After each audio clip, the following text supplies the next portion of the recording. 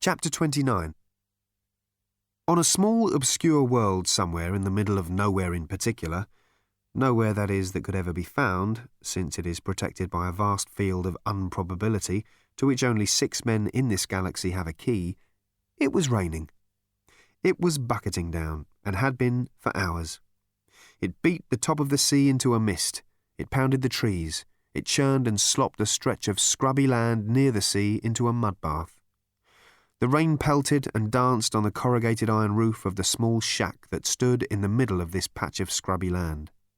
It obliterated the small rough pathway that led from the shack down to the seashore and smashed apart the neat piles of interesting shells which had been placed there. The noise of the rain on the roof of the shack was deafening within, but went largely unnoticed by its occupant, whose attention was otherwise engaged. He was a tall, shambling man with rough, straw-coloured hair that was damp from the leaking roof. His clothes were shabby, his back was hunched, and his eyes, though open, seemed closed.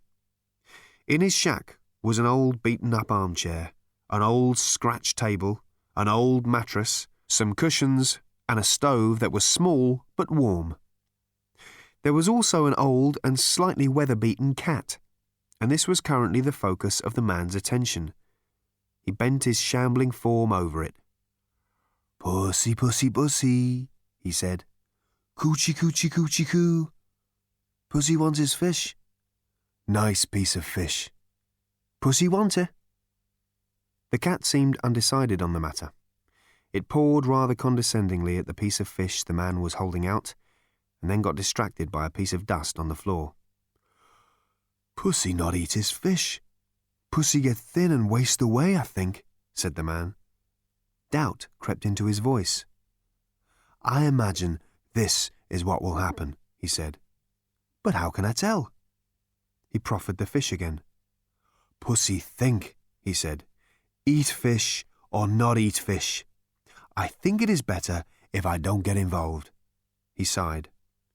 "I think fish is nice, but then I think that rain is wet, so who am I to judge?" He left the fish on the floor for the cat and retired to his seat. "Ah, I seem to see you eating it," he said at last, as the cat exhausted the entertainment possibilities of the speck of dust and pounced on the fish. "I like it when I see you eat fish," said the man, "because, in my mind, you will waste away if you don't." He picked up from the table a piece of paper and the stub of a pencil. He held one in one hand and the other in the other and experimented with the different ways of bringing them together. He tried holding the pencil under the paper, then over the paper, then next to the paper. He tried wrapping the paper round the pencil. He tried rubbing the stubby end of the pencil against the paper, and then he tried rubbing the sharp end of the pencil against the paper.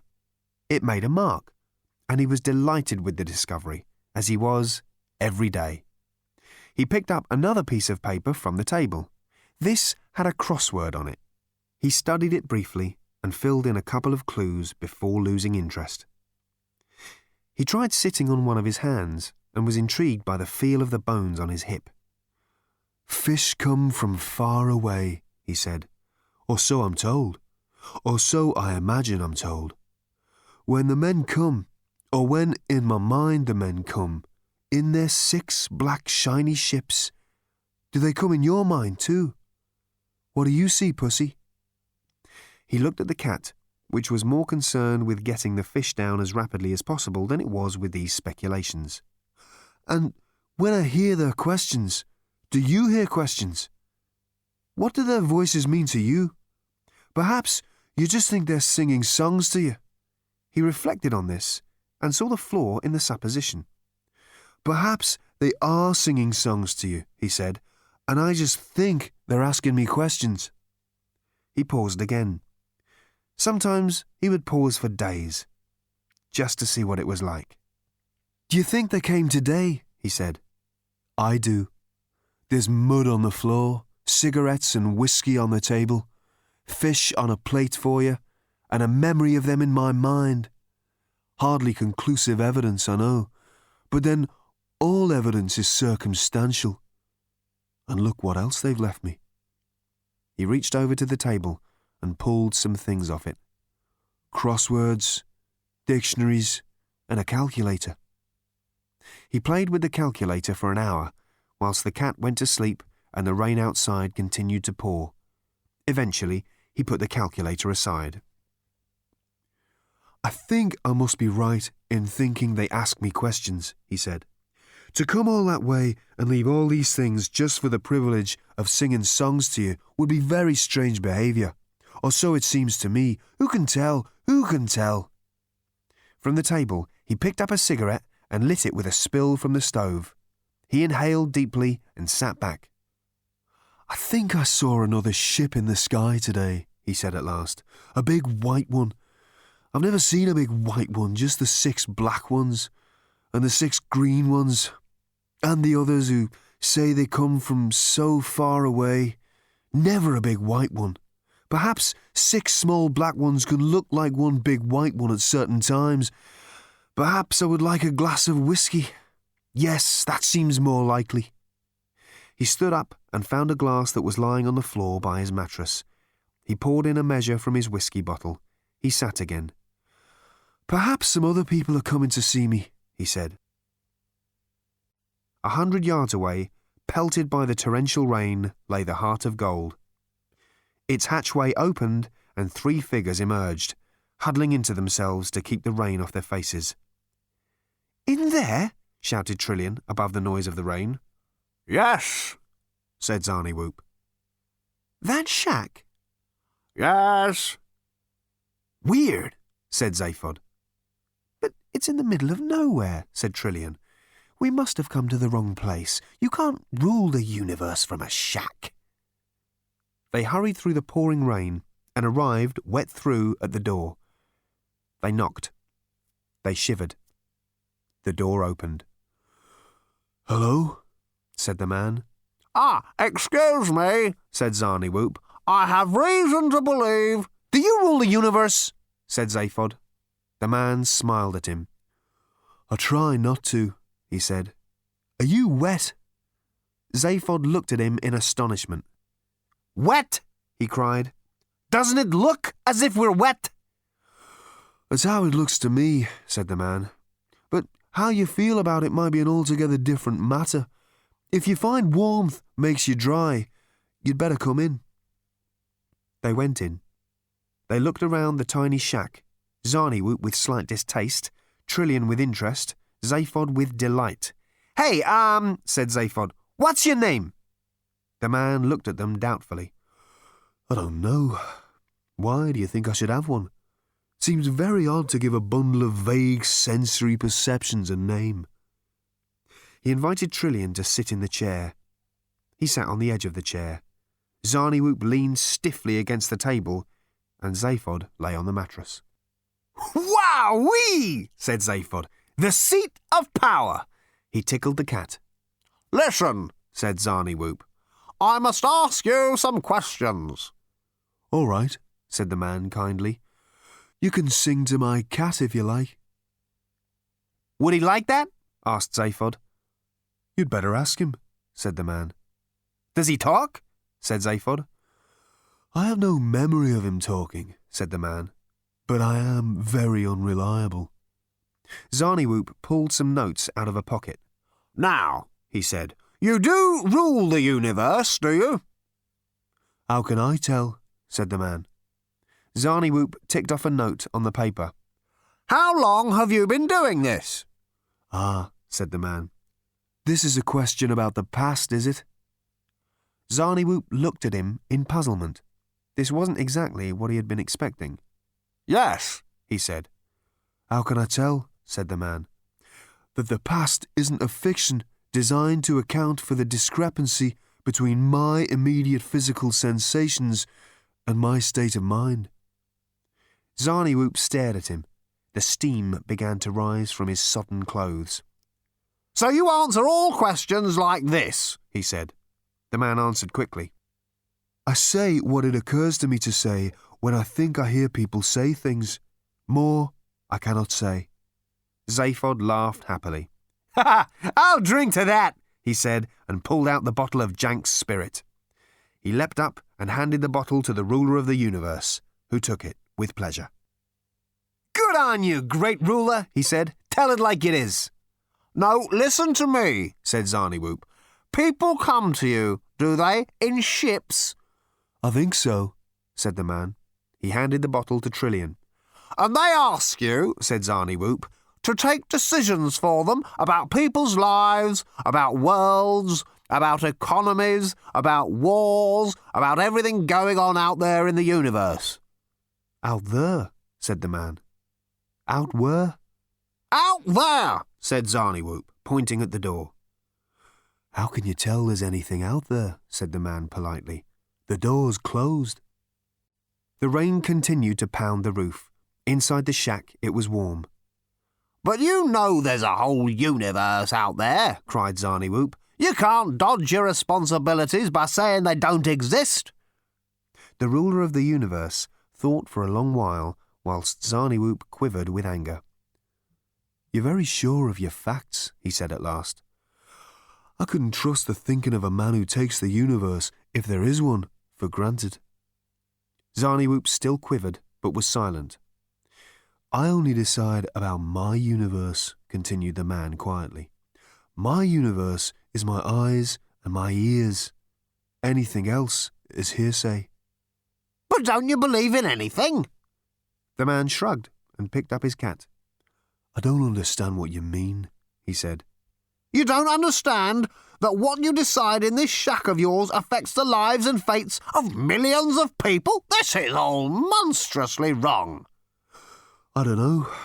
I've never met all these people you speak of, and neither, I suspect, have you.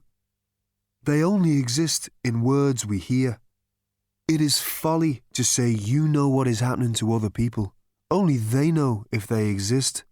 They have their own universes of their eyes and ears." Trillian said, "I think I'm just popping outside for a moment." She left and walked into the rain. "Do you believe other people exist?" insisted Zarniwoop. "I have no opinion. How can I say?" "I'd better see what's up with Trillian," said Zaphod, and slipped out. Outside, he said to her, "I think the universe is in pretty good hands, yeah?" "Very good," said Trillian. They walked off into the rain. Inside, Zarniwoop continued, "But don't you understand that people live or die on your word?" The ruler of the universe waited for as long as he could. When he heard the faint sound of the ship's engines starting, he spoke to cover it. "It's nothing to do with me," he said. "I am not involved with people. The Lord knows I am not a cruel man." "Ah," barked Zarniwoop, "you say the Lord. You believe in something." "My cat," said the man benignly, picking it up and stroking it. "I call him the Lord. I am kind to him." "All right," said Zarniwoop, pressing home his point. "How do you know he exists? How do you know he knows you to be kind or enjoys what he thinks of as your kindness?" "I don't," said the man with a smile. "I have no idea. It merely pleases me to behave in a certain way to what appears to be a cat. Do you behave any differently? Please, I think I'm tired." Zarniwoop heaved a thoroughly dissatisfied sigh and looked about. "Where are the other two?" he said suddenly. "What are the two?" said the ruler of the universe, settling back into his chair and refilling his whiskey glass. "Beeblebrox and the girl, the two who were here." "I remember no one. The past is a fiction to account for." "Stuff it!" snapped Zarniwoop and ran out into the rain. There was no ship. The rain continued to churn the mud. There was no sign to show where the ship had been. He hollered into the rain. He turned and ran back to the shack and found it locked. The ruler of the universe dozed lightly in his chair. After a while he played with the pencil and the paper again and was delighted when he discovered how to make a mark with the one on the other. Various noises continued outside, but he didn't know whether they were real or not. He then talked to his table for a week to see how it would react. Chapter 30. The stars came out that night, dazzling in their brilliance and clarity. Ford and Arthur had walked more miles than they had any means of judging, and finally stopped to rest. The night was cool and balmy, the air pure, the sub-ether sensomatic totally silent. A wonderful stillness hung over the world, a magical calm which combined with the soft fragrances of the woods, the quiet chatter of insects, and the brilliant light of the stars to soothe their jangled spirits. Even Ford Prefect, who had seen more worlds than he could count on a long afternoon, was moved to wonder if this was the most beautiful he had ever seen. All that day they had passed through rolling green hills and valleys, richly covered with grasses, wild scented flowers, and tall, thickly leaved trees. The sun had warmed them, light breezes had kept them cool, and Ford Prefect had checked his sub-ether sensomatic at less and less frequent intervals, and had exhibited less and less annoyance at its continued silence. He was beginning to think he liked it here. Cool though the night air was, they slept soundly and comfortably in the open, and awoke a few hours later with the light dewfall, feeling refreshed but hungry. Ford had stuffed some small rolls into his satchel at Milliway's, and they breakfasted off these before moving on. So far they had wandered purely at random, but now they struck out firmly eastwards, feeling that if they were going to explore this world, they should have some clear idea of where they had come from and where they were going. Shortly before noon, they had their first indication that the world they had landed on was not an uninhabited one. A half-glimpsed face amongst the trees, watching them. It vanished at the moment they both saw it, but the image they were both left with was of a humanoid creature, curious to see them but not alarmed. Half an hour later, they glimpsed another such face, and 10 minutes after that, another. A minute later, they stumbled into a wide clearing and stopped short. Before them, in the middle of the clearing, stood a group of about 24 men and women. They stood still and quiet, facing Ford and Arthur. Around some of the women huddled some small children, and behind the group was a ramshackle array of small dwellings made of mud and branches. Ford and Arthur held their breath. The tallest of the men stood little over 5 feet high. They all stooped forward slightly, had longish arms and lowish foreheads, and clear, bright eyes with which they stared intently at the strangers. Seeing that they carried no weapons and made no move towards them, Ford and Arthur relaxed slightly. For a while, the two groups simply stared at each other, neither side making any move. The natives seemed puzzled by the intruders, and whilst they showed no sign of aggression, they were quite clearly not issuing any invitations. Nothing happened. For a full 2 minutes, nothing continued to happen. After 2 minutes, Ford decided it was time something happened. "Hello," he said. The women drew their children slightly closer to them. The men made hardly any discernible move, and yet their whole disposition made it clear that the greeting was not welcome. It was not resented in any great degree, it was just not welcome. One of the men, who had been standing slightly forward of the rest of the group, and who might therefore have been their leader, stepped forward. His face was quiet and calm, almost serene.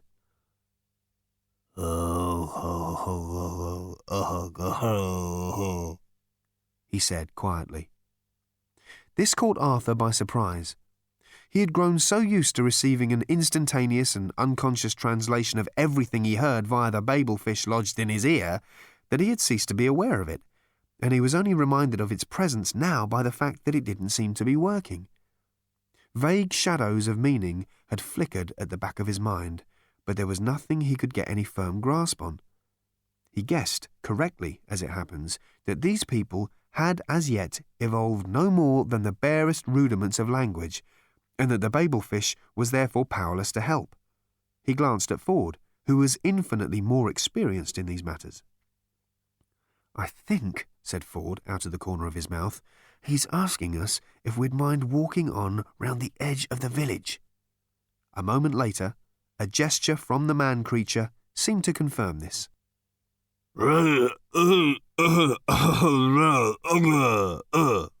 continued the man-creature. The general gist, said Ford, as far as I can make out, is that we are welcome to continue our journey in any way we like, but if we would walk round his village rather than through it, it would make them all very happy. So what do? I think we make them happy, said Ford. Slowly and watchfully, they walked round the perimeter of the clearing. This seemed to go down very well with the natives, who bowed to them very slightly and then went about their business. Ford and Arthur continued their journey through the wood. A few hundred yards past the clearing, they suddenly came upon a small pile of fruit lying in their path. Berries that looked remarkably like raspberries and blackberries, and pulpy, green-skinned fruit that looked remarkably like pears. So far, they had steered clear of the fruit and berries they had seen, though the trees and bushes were laden with them. Look at it this way, Ford Prefect had said. Fruit and berries on strange planets either make you live or make you die. Therefore, the point at which to start toying with them is when you're going to die if you don't. That way, you stay ahead. The secret of healthy hitchhiking is to eat junk food.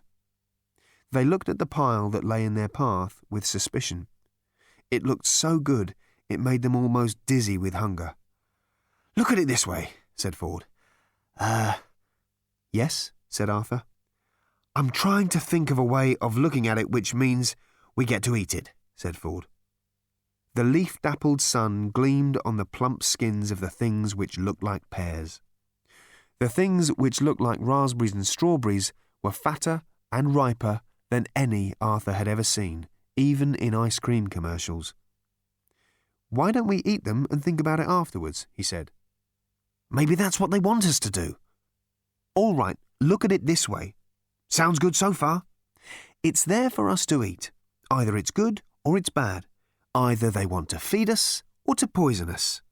If it's poisonous and we don't eat it, they'll just attack us some other way. If we don't eat, we lose out either way.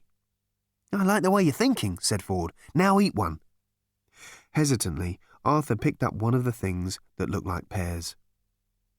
I always thought that about the Garden of Eden story, said Ford. Hey? Garden of Eden, tree, apple, that bit, remember? Yes, of course I do.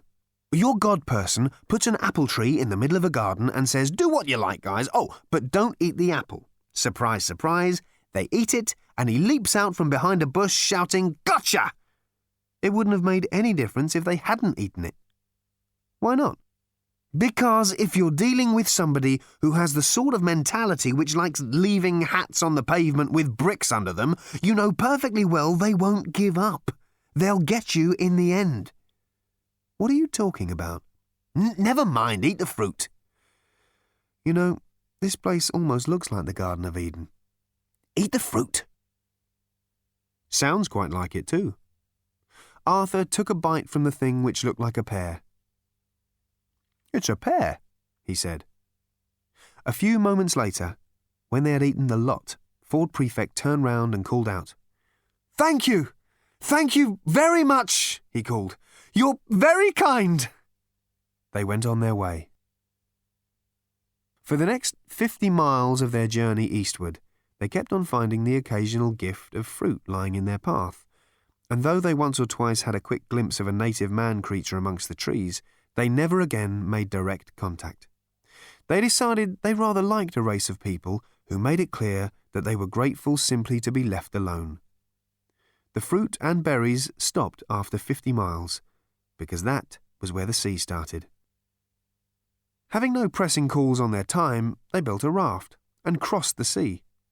It was relatively calm, only about 60 miles wide, and they had a reasonably pleasant crossing, landing in a country that was at least as beautiful as the one they had left. Life was, in short, ridiculously easy, and for a while at least they were able to cope with the problems of aimlessness and isolation by deciding to ignore them. When the craving for company became too great, they would know where to find it. But for the moment they were happy to feel that the Golgafrinchans were hundreds of miles behind them. Nevertheless, Ford Prefect began to use his sub-ether sensomatic more often again. Only once did he pick up a signal, but that was so faint and from such enormous distance that it depressed him more than the silence that had otherwise continued unbroken. On a whim, they turned northwards. After weeks of travelling, they came to another sea, built another raft, and crossed it. This time it was harder going. The climate was getting colder. Arthur suspected a streak of masochism in Ford Prefect. The increasing difficulty of the journey seemed to give him a sense of purpose that was otherwise lacking. He strode onwards relentlessly. Their journey northwards brought them into steep, mountainous terrain of breathtaking sweep and beauty. The vast, jagged, snow-covered peaks ravished their senses. The cold began to bite into their bones. They wrapped themselves in animal skins and furs, which Ford Prefect acquired by a technique he once learned from a couple of ex-Praelite monks, running a mind-surfing resort in the hills of Hunian. The galaxy is littered with ex-Praelite monks, all on the make, because the mental control techniques the Order has evolved as a form of devotional discipline are, frankly, sensational, and extraordinary numbers of monks leave the Order just after they have finished their devotional training and just before they take their final vows to stay locked in small metal boxes for the rest of their lives. Ford's technique seemed to consist mainly of standing still for a while and smiling. After a while, an animal, a deer perhaps, would appear from out of the trees and watch him cautiously. Ford would continue to smile at it. His eyes would soften and shine, and he would seem to radiate a deep and universal love, a love which reached out to embrace all of creation. A wonderful quietness would descend on the surrounding countryside, peaceful and serene, emanating from this transfigured man. Slowly the deer would approach, step by step, until it was almost nuzzling him, whereupon Ford Prefect would reach out to it and break its neck. Pheromone control, he said it was. You just have to know how to generate the right smell. Chapter 31. A few days after landing in this mountainous land, they hit a coastline which swept diagonally before them from the southwest to the northeast, a coastline of monumental grandeur. Deep, majestic ravines, soaring pinnacles of ice, fjords. For 2 further days they scrambled and climbed over the rocks and glaciers, awestruck with beauty. "Arthur!" yelled Ford suddenly. It was the afternoon of the 2nd day. Arthur was sitting on a high rock, watching the thundering sea smashing itself against the craggy promontories. "Arthur!" yelled Ford again. Arthur looked to where Ford's voice had come from, carried faintly in the wind. Ford had gone to examine a glacier, and Arthur found him there, crouching by the solid wall of blue ice. He was tense with excitement. His eyes darted up to meet Arthur's. "Look!" he said. "Look!" Arthur looked. He saw the solid wall of blue ice. "Yes," he said, "it's a glacier. I've already seen it." "No," said Ford. "You've looked at it. You haven't seen it. Look!" Ford was pointing deep into the heart of the ice. Arthur peered. He saw nothing but vague shadows. "Move back from it," insisted Ford. "Look again." Arthur moved back and looked again. "No," he said and shrugged. "What am I supposed to be looking for?" And suddenly he saw it. "You see it?" He saw it. His mouth started to speak, but his brain decided it hadn't got anything to say yet and shut it again. His brain then started to contend with the problem of what his eyes told it they were looking at, but in doing so relinquished control of the mouth, which promptly fell open again. Once more, gathering up the jaw, his brain lost control of his left hand, which then wandered around in an aimless fashion. For a second or so, the brain tried to catch the left hand without letting go of the mouth and simultaneously tried to think about what was buried in the ice, which is probably why the legs went and Arthur dropped restfully to the ground. The thing that had been causing all this neural upset was a network of shadows in the ice, about 18 inches beneath the surface. Looked at from the right angle, they resolved into the solid shapes of letters from an alien alphabet, each about 3 feet high. And for those, like Arthur, who couldn't read Magrathian, there was above the letters the outline of a face hanging in the ice. It was an old face, thin and distinguished, careworn but not unkind. It was the face of the man who had won an award for designing the coastline they now knew themselves to be standing on.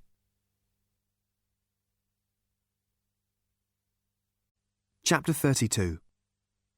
A thin whine filled the air. It whirled and howled through the trees, upsetting the squirrels. A few birds flew off in disgust. The noise danced and skittered round the clearing. It whooped, it rasped, it generally offended. The captain, however, regarded the lone bagpiper with an indulgent eye. Little could disturb his equanimity. Indeed, once he had got over the loss of his gorgeous bath during that unpleasantness in the swamp all those months ago, he had begun to find his new life remarkably congenial. A hollow had been scooped out of a large rock which stood in the middle of the clearing, and in this he would bask daily whilst attendants sloshed water over him. Not particularly warm water, it must be said, as they hadn't yet worked out a way of heating it. Never mind, that would come. And in the meantime, search parties were scouring the countryside far and wide for a hot spring, preferably one in a nice leafy glade, and if it was near a soap mine, perfection. To those who said that they had a feeling soap wasn't found in mines, the captain had ventured to suggest that perhaps that was because no one had looked hard enough, and this possibility had been reluctantly acknowledged. No, life was very pleasant, and the great thing about it was that when the hot spring was found, complete with leafy glade ensuite, and when in the fullness of time the cry came reverberating across the hills that the soap mine had been located and was producing 500 cakes a day, it would be more pleasant still. It was very important to have things to look forward to. Wail, wail, screech, wail, howl, honk, squeak went the bagpipes, increasing the captain's already considerable pleasure at the thought that any moment now they might stop. That was something he looked forward to as well. What else was pleasant, he asked himself. Well, so many things. The red and gold of the trees now that autumn was approaching, the peaceful chatter of scissors a few feet from his bath, where a couple of hairdressers were exercising their skills on a dozing art director and his assistant, the sunlight gleaming off the 6 shiny telephones lined up along the edge of his rock-hewn bath. The only thing nicer than a phone that didn't ring all the time, or indeed at all, was 6 phones that didn't ring all the time, or indeed at all. Nicest of all was the happy murmur of all the hundreds of people slowly assembling in the clearing around him to watch the afternoon committee meeting. The captain punched his rubber duck playfully on the beak. The afternoon committee meetings were his favourite. Other eyes watched the assembling crowds. High in a tree on the edge of the clearing squatted Ford Prefect, lately returned from foreign climes. After his 6-month journey he was lean and healthy, his eyes gleamed, he wore a reindeer skin coat, his beard was as thick and his face as bronzed as a country rock singer's. He and Arthur Dent had been watching the Golgafrinchans for almost a week now, and Ford had decided it was time to stir things up a bit. The clearing was now full. Hundreds of men and women lounged around, chatting, eating fruit, playing cards, and generally having a fairly relaxed time of it. Their tracksuits were now all dirty and even torn, but they all had immaculately styled hair. Ford was puzzled to see that many of them had stuffed their tracksuits full of leaves, and wondered if this was meant to be some form of insulation against the coming winter. Ford's eyes narrowed. They couldn't be interested in botany of a sudden, could they? In the middle of these speculations, the captain's voice rose above the hubbub. All right, he said. I'd like to call this meeting to some sort of order, if that's at all possible. Is that all right with everybody? He smiled genially. In a minute, when you're all ready. The talking gradually died away, and the clearing fell silent, except for the bagpiper, who seemed to be in some wild and uninhabitable musical world of his own. A few of those in his immediate vicinity threw some leaves to him. If there was any reason for this, then it escaped Ford Prefect for the moment. A small group of people had clustered round the captain, and one of them was clearly preparing to speak. He did this by standing up, clearing his throat, and then gazing off into the distance as if to signify to the crowd that he would be with them in a minute. The crowd, of course, were riveted, and all turned their eyes on him. A moment of silence followed, which Ford judged to be the right dramatic moment to make his entry. The man turned to speak. Ford dropped down out of the tree. "Hi there," he said. The crowd swivelled round. "Ah, my dear fellow," called out the captain. "Got any matches on you, or a lighter, anything like that?" "No," said Ford, sounding a little deflated. It wasn't what he'd prepared. He decided he'd better be a little stronger on the subject. "No, I haven't," he continued. "No matches. Instead, I bring you news." "Pity," said the captain. "We've all run out, you see. Haven't had a hot bath in weeks." Ford refused to be headed off. "I bring you news," he said, "of a discovery that might interest you."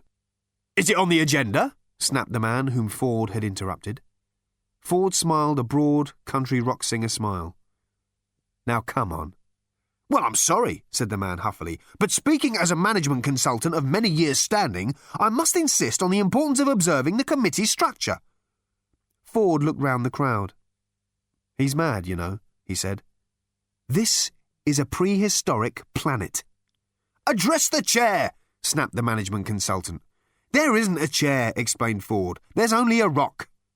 The management consultant decided that testiness was what the situation now called for. "Well, call it a chair," he said testily. "Why not call it a rock?" asked Ford. "You obviously have no conception," said the management consultant, now abandoning testiness in favour of good old-fashioned hauteur, "of modern business methods."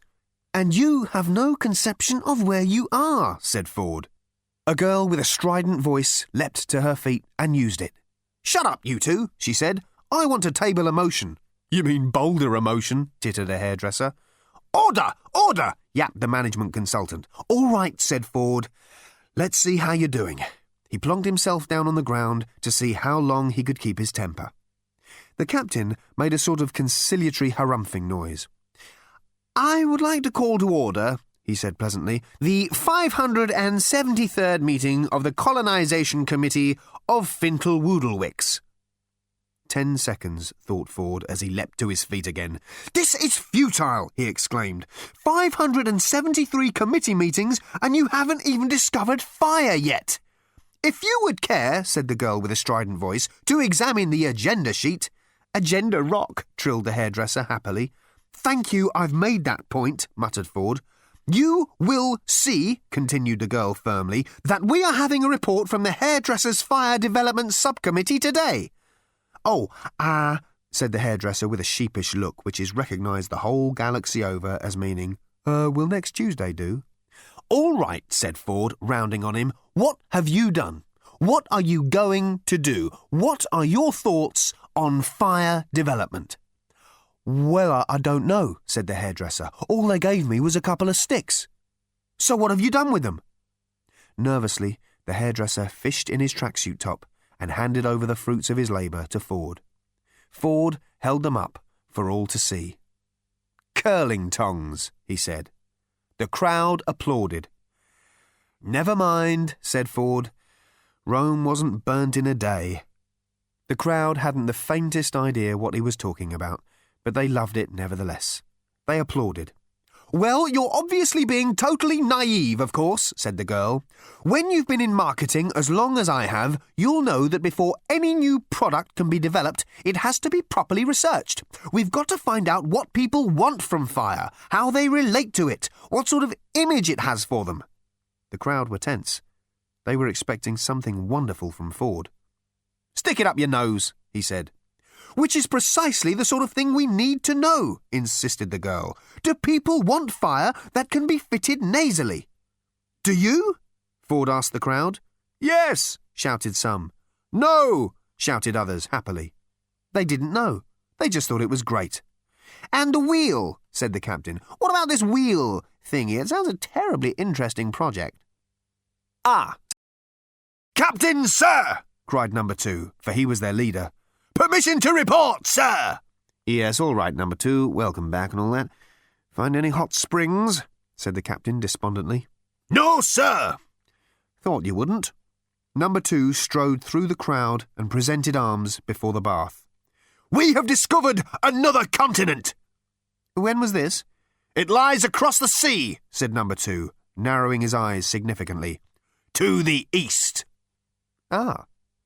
Number 2 turned to face the crowd. He raised his gun above his head. This is going to be great, thought the crowd. We have declared war on it!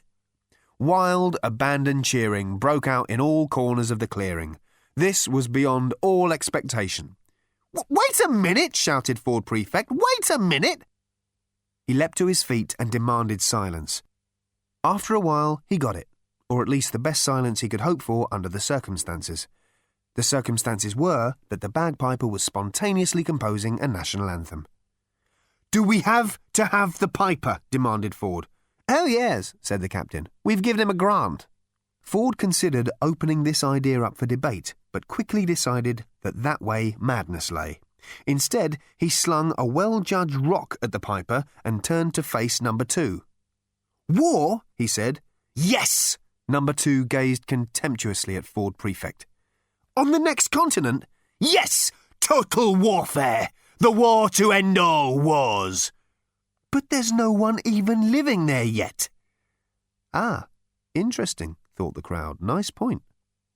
Number 2's gaze hovered undisturbed.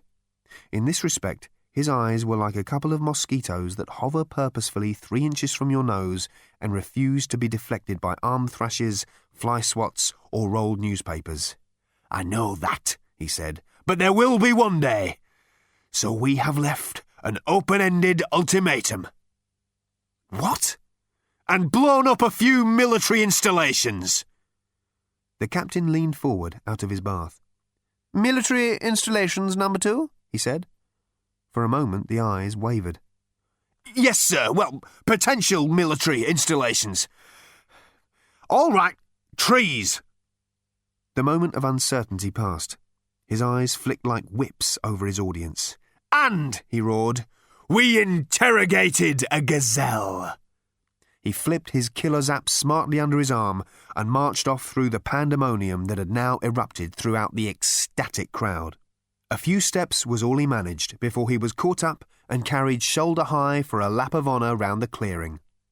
Ford sat and idly tapped a couple of stones together. So what else have you done? He inquired after the celebrations had died down. We have started a culture, said the marketing girl. Oh, yes, said Ford. Yes, one of our film producers is already making a fascinating documentary about the indigenous cavemen of the area. They're not cavemen. They look like cavemen. Do they live in caves? Well, they live in huts. Perhaps they're having their caves redecorated, called out a wag from the crowd. Ford rounded on him angrily. Very funny, he said, but have you noticed that they're dying out? On their journey back, Ford and Arthur had come across 2 derelict villages and the bodies of many natives in the woods where they had crept away to die. Those that still lived seemed stricken and listless, as if they were suffering from some disease of the spirit rather than the body. They moved sluggishly and with an infinite sadness. Their future had been taken away from them. Dying out, repeated Ford. Do you know what that means? We shouldn't sell them any life insurance, called out the wag again. Ford ignored him and appealed to the whole crowd. Can you try and understand, he said, that it's just since we've arrived here that they've started dying out?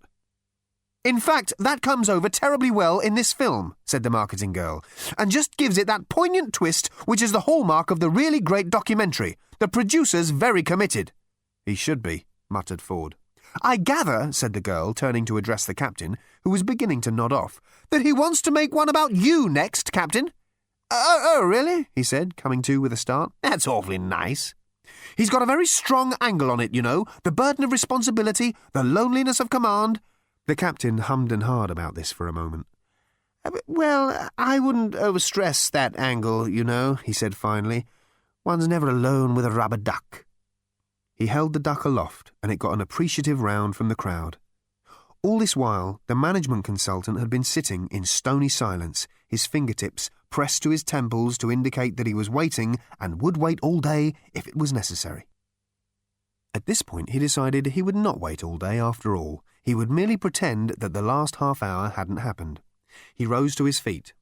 "If," he said tersely, "we could for a moment move on to the subject of fiscal policy—" "Fiscal policy!" whooped Ford Prefect. "Fiscal policy!" The management consultant gave him a look that only a lungfish could have copied. "Fiscal policy," he repeated. "That is what I said." "How can you have money," demanded Ford, "if none of you actually produces anything? It doesn't grow on trees, you know. If you would allow me to continue—" Ford nodded dejectedly. "Thank you. Since we decided a few weeks ago to adopt the leaf as legal tender, we have, of course, all become immensely rich." Ford stared in disbelief at the crowd, who were murmuring appreciatively at this and greedily fingering the wads of leaves with which their tracksuits were stuffed. "But we have also," continued the management consultant, "run into a small inflation problem on account of the high level of leaf availability, which means that, I gather, the current going rate has something like 3 deciduous forests buying 1 ship's peanut." Murmurs of alarm came from the crowd. The management consultant waved them down. "So, in order to obviate this problem," he continued, "and effectively revalue the leaf, we are about to embark on a massive defoliation campaign and, burn down all the forests. I think you'll all agree that's a sensible move under the circumstances." The crowd seemed a little uncertain about this for a second or two, until someone pointed out how much this would increase the value of the leaves in their pockets, whereupon they let out whoops of delight and gave the management consultant a standing ovation. The accountants amongst them looked forward to a profitable autumn. "You're all mad," explained Ford Prefect. "You're absolutely balmy," he suggested. "You're a bunch of raving nutters," he opined. The tide of opinion was beginning to turn against him. What had started out as excellent entertainment had now, in the crowd's view, deteriorated into mere abuse, and since this abuse was in the main directed at them, they wearied of it. Sensing this shift in the wind, the marketing girl turned on him. "Is it perhaps in order," she demanded, "to inquire what you've been doing all these months, then? You and that other interloper have been missing since the day we arrived." "We've been on a journey," said Ford. "We went to try and find out something about this planet." "Oh," said the girl archly. "Doesn't sound very productive to me." "No? Well, have I got news for you, my love. We have discovered this planet's future." Ford waited for this statement to have its effect. It didn't have any. They didn't know what he was talking about. He continued, "It doesn't matter a pair of fetid dingoes' kidneys what you all choose to do from now on. Burn down the forests, anything. It won't make a scrap of difference. Your future history has already happened. 2 million years you've got, and that's it. At the end of that time, your race will be dead. Gone, and good riddance to you. Remember that. 2 million years." The crowd muttered to itself in annoyance. People as rich as they had suddenly become shouldn't be obliged to listen to this sort of gibberish. Perhaps they could tip the fellow a leaf or two and he would go away. They didn't need to bother. Ford was already stalking out of the clearing, pausing only to shake his head at number 2, who was already firing his killer zap into some neighbouring trees. He turned back once. 2 million years, he said, and laughed. "Well," said the captain with a soothing smile, "still time for a few more baths. Could someone pass me the sponge? I just dropped it over the side." Chapter 33. A mile or so away through the wood, Arthur Dent was too busily engrossed with what he was doing to hear Ford Prefect approach. What he was doing was rather curious, and this is what it was. On a wide, flat piece of rock, he had scratched out the shape of a large square subdivided into 169 smaller squares, 13 to a side. Furthermore, he had collected together a pile of smallish, flattish stones and scratched the shape of a letter onto each. Sitting morosely round the rock were a couple of the surviving local native men to whom Arthur Dent was trying to introduce the curious concept embodied in these stones. So far, they had not done well. They had attempted to eat some of them, bury others, and throw the rest of them away. Arthur had finally encouraged one of them to lay a couple of stones on the board he had scratched out, which was not even as far as he had managed to get the day before. Along with the rapid deterioration in the morale of these creatures, there seemed to be a corresponding deterioration in their actual intelligence. In an attempt to egg them along, Arthur set out a number of letters on the board himself, and then tried to encourage the natives to add some more themselves. It was not going well. Ford watched quietly from beside a nearby tree. "No," said Arthur to one of the natives, who had just shuffled some of the letters round in a fit of abysmal dejection. "Q scores 10, you see, and it's on a triple word score. So, look, I've explained the rules to you. No, look, please, put down that jawbone. All right, we'll start again, and try to concentrate this time." Ford leaned his elbow against the tree and his hand against his head. "What are you doing, Arthur?" he asked quietly. Arthur looked up with a start. He suddenly had a feeling that all this might look slightly foolish. All he knew was that it had worked like a dream on him when he was a child. But things were different then, or rather, would be. "I'm trying to teach the cavemen to play Scrabble," he said. "They're not cavemen," said Ford. "Well, they look like cavemen." Ford let it pass. "I see," he said. "It's uphill work," said Arthur wearily. "The only word they know is grunt, and they can't spell it." He sighed and sat back. "What's that supposed to achieve?" asked Ford. "We've got to encourage them to evolve, to develop," Arthur burst out angrily. He hoped that the weary sigh and then the anger might do something to counteract the overriding feeling of foolishness from which he was currently suffering. It didn't. He jumped to his feet. "Can you imagine what a world would be like descended from those cretins we arrived with?" he said. "Imagine?" said Ford, raising his eyebrows. "We don't have to imagine. We've seen it." "But—" Arthur waved his arms about hopelessly. "We've seen it," said Ford. "There's no escape." Arthur kicked at a stone. "Did you tell them what we'd discovered?" he asked. Said Ford, not really concentrating. "Norway," said Arthur. "Slarty Bartfar's signature in the glacier. Did you tell them?" "What's the point?" said Ford. "What would it mean to them?" "Mean?" said Arthur. "Mean? You know perfectly well what it means. It means that this planet is the Earth. It's my home. It's where I was born." "Was?" said Ford. "All right, will be." "Yes, in 2 million years' time. Why don't you tell them that? Go and say to them, 'Excuse me, I'd just like to point out that in 2 million years' time I will be born just a few miles from here.' See what they say. They'll chase you up a tree and set fire to it." Arthur absorbed this unhappily. "Face it," said Ford, "those Zebes over there are your ancestors, not these poor creatures here." He went over to where the 8 men creatures were rummaging listlessly with the stone letters. He shook his head. "Put the Scrabble away, Arthur," he said. "It won't save the human race, because this lot aren't going to be the human race. The human race is currently sitting round a rock on the other side of this hill, making documentaries about themselves." Arthur winced. "There must be something we can do," he said. A terrible sense of desolation thrilled through his body, that he should be here, on the Earth which had lost its future in a horrifying, arbitrary catastrophe, and which now seemed set to lose its past as well. "No," said Ford, "there's nothing we can do. This doesn't change the history of the Earth, you see. This is the history of the Earth. Like it or leave it, the Golgafrinchans are the people you are descended from. In 2 million years, they get destroyed by the Vogons. History is never altered, you see. It just fits together like a jigsaw. Funny old thing, life, isn't it?" He picked up the letter Q and hurled it into a distant privet bush where it hit a young rabbit. The rabbit hurtled off in terror and didn't stop till it was set upon and eaten by a fox, which choked on one of its bones and died on the bank of a stream, which subsequently washed it away.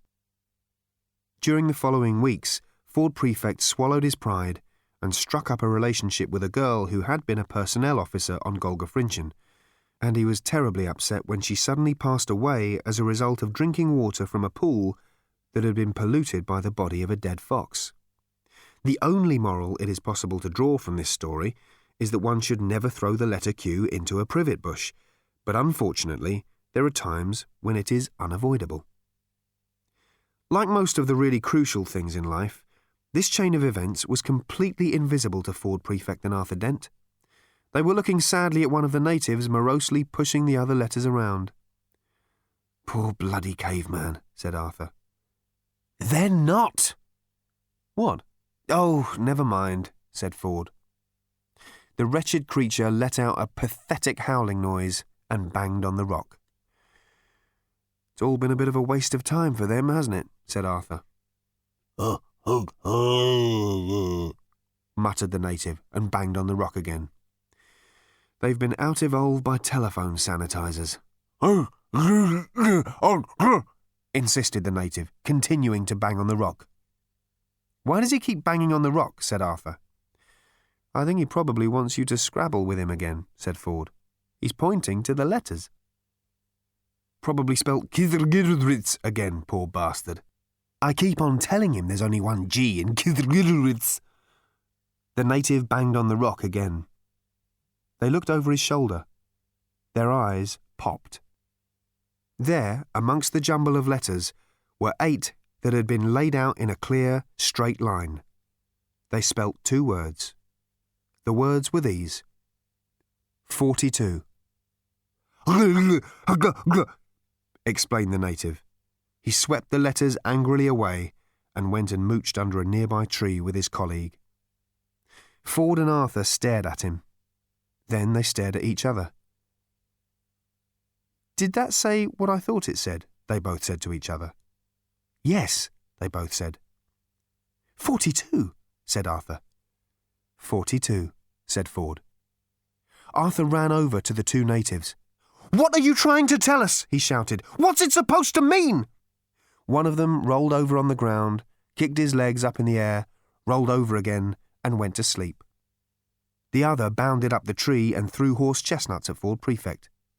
Whatever it was they had to say, they had already said it. "You know what this means," said Ford. "Not entirely." 42 is the number Deep Thought gave as being the ultimate answer. "Yes." "And the Earth is the computer Deep Thought designed and built to calculate the question to the ultimate answer." "So we are led to believe." "And organic life was part of the computer matrix." "If you say so." "I do say so. That means that these natives, these ape men, are an integral part of the computer program, and that we and the Golgafrinchans are not." "But the cavemen are dying out and the Golgafrinchans are obviously set to replace them." "Exactly. So you do see what this means." "What?" "Cock up," said Ford Prefect. Arthur looked around him. "This planet is having a pretty bloody time of it," he said. Ford puzzled for a moment. "Still, something must have come out of it," he said at last, "because Marvin said he could see the question printed in your brainwave patterns." "But—" "Probably the wrong one, or a distortion of the right one. Might give us a clue, though, if we could find it." "I don't see how we can, though." They moped about for a bit. Arthur sat on the ground and started pulling up bits of grass, but found that it wasn't an occupation he could get deeply engrossed in. It wasn't grass he could believe in. The trees seemed pointless, the rolling hills seemed to be rolling to nowhere, and the future seemed just a tunnel to be crawled through. Ford fiddled with his sub-ether sensomatic. It was silent. He sighed and put it away. Arthur picked up one of the letter stones from his homemade Scrabble set. It was a T. He sighed and put it down again. The letter he put it down next to was an I. That spelt it. He tossed another couple of letters next to them. They were an S and an H, as it happened. By a curious coincidence, the resulting word perfectly expressed the way Arthur was feeling about things just then. He stared at it for a moment.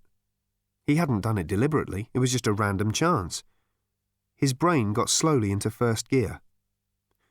"Ford," he said suddenly, "look, if that question is printed in my brainwave patterns, but I'm not consciously aware of it, it must be somewhere in my unconscious."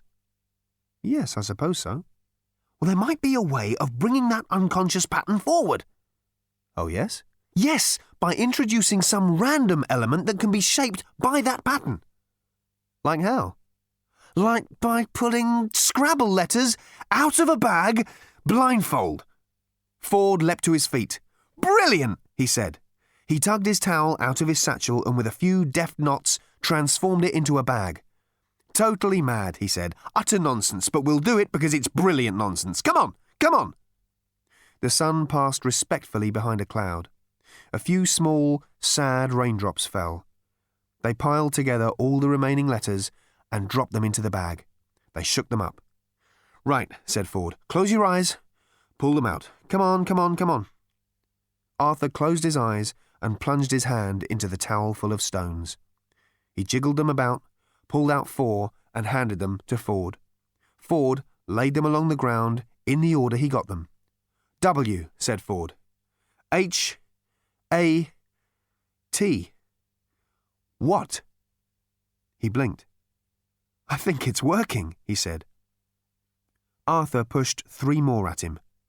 D, O, Y. Doy.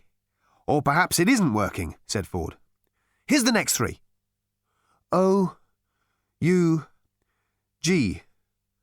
Duyug. It's not making sense, I'm afraid. Arthur pulled another 2 from the bag. Ford put them in place. E, T. Do you get? Do you get? Shouted Ford. It is working. This is amazing. It really is working. More here. Arthur was throwing them out feverishly as fast as he could go. I, F, said Ford. Y, O, U, M, U, L, T, I, P, L, Y. What do you get if you multiply? S, I, X, 6, B, Y, by, 6, by. What do you get if you multiply 6 by N, I, N, E, 6 by 9? He paused.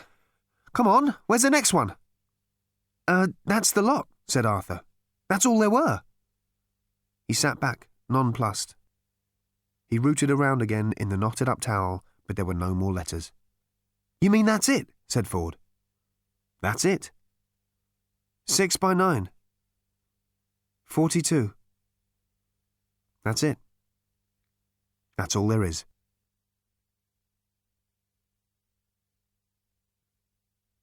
Chapter 34. The sun came out and beamed cheerfully at them. A bird sang. A warm breeze wafted through the trees and lifted the heads of the flowers, carrying their scent away through the woods. An insect droned past on its way to do whatever it is that insects do in the late afternoon. The sound of voices lilted through the trees, followed a moment later by 2 girls who stopped in surprise at the sight of Ford Prefect and Arthur Dent apparently lying on the ground in agony, but in fact rocking with noiseless laughter. No, don't go, called Ford Prefect between gasps. We'll be with you in just a moment. What's the matter? Asked one of the girls. She was the taller and slimmer of the 2. On Golga Frinchin she had been a junior personnel officer, but hadn't liked it much. Ford pulled himself together. Excuse me, he said. Hello. My friend and I were just contemplating the meaning of life. Frivolous exercise. Oh, it's you, said the girl. You made a bit of a spectacle of yourself this afternoon. You were quite funny to begin with, but you did bang on a bit. Did I? Oh, yes. Yes, what was all that for? Asked the other girl, a shorter, round-faced girl who had been an art director for a small advertising company on Golga Frinchin. Whatever the privations of this world were, she went to sleep every night profoundly grateful for the fact that whatever she had to face in the morning, it wouldn't be 100 almost identical photographs of moodily lit tubes of toothpaste. For nothing. Nothing's for anything, said Ford Prefect happily. Come and join us. I'm Ford. This is Arthur. We were just about to do nothing at all for a while, but it can wait.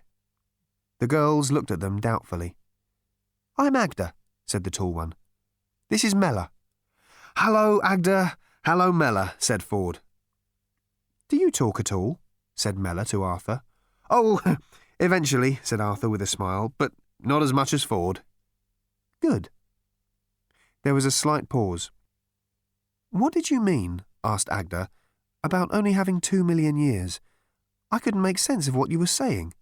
Oh, that, said Ford. Doesn't matter. It's just that the world gets demolished to make way for a hyperspace bypass, said Arthur with a shrug. But that's 2 million years away. And anyway, it's just Vogons doing what Vogons do. Vogons? Said Mellor. Yes, you wouldn't know them. Where'd you get this idea from? It really doesn't matter. It's just like a dream from the past or the future. Arthur smiled and looked away. Does it worry you that you don't talk any kind of sense? Asked Agda. Listen, forget it, said Ford. Forget all of it. Nothing matters. Look, it's a beautiful day.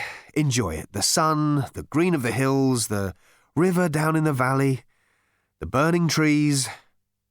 Even if it's only a dream, it's a pretty horrible idea, said Mellor. Destroying a world just to make a bypass? Oh, I've heard of worse, said Ford. I read of one planet off in the 7th dimension that got used as a ball in a game of intergalactic bar billiards.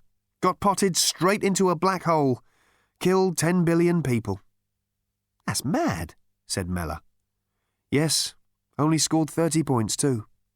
Agda and Mellor exchanged glances.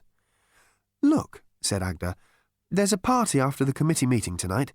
You can come along if you like. Yeah, OK, said Ford. I'd like to, said Arthur. Many hours later, Arthur and Mellor sat and watched the moon rise over the dull red glow of the trees. That story about the world being destroyed, began Mellor. In 2 million years, yes. You say it as if you really think it's true. Yes, I think it is. I think I was there. She shook her head in puzzlement. You're very strange, she said. No, I'm very ordinary, said Arthur. But some very strange things have happened to me. You could say I'm more differed from than differing. And that other world your friend talked about? The one that got pushed into a black hole? Ah, that I don't know about. It sounds like something from the book. What book? Arthur paused. The Hitchhiker's Guide to the Galaxy, he said at last. What's that? Oh, just something I threw into the river this evening. I don't think I'll be wanting it anymore, said Arthur Dent.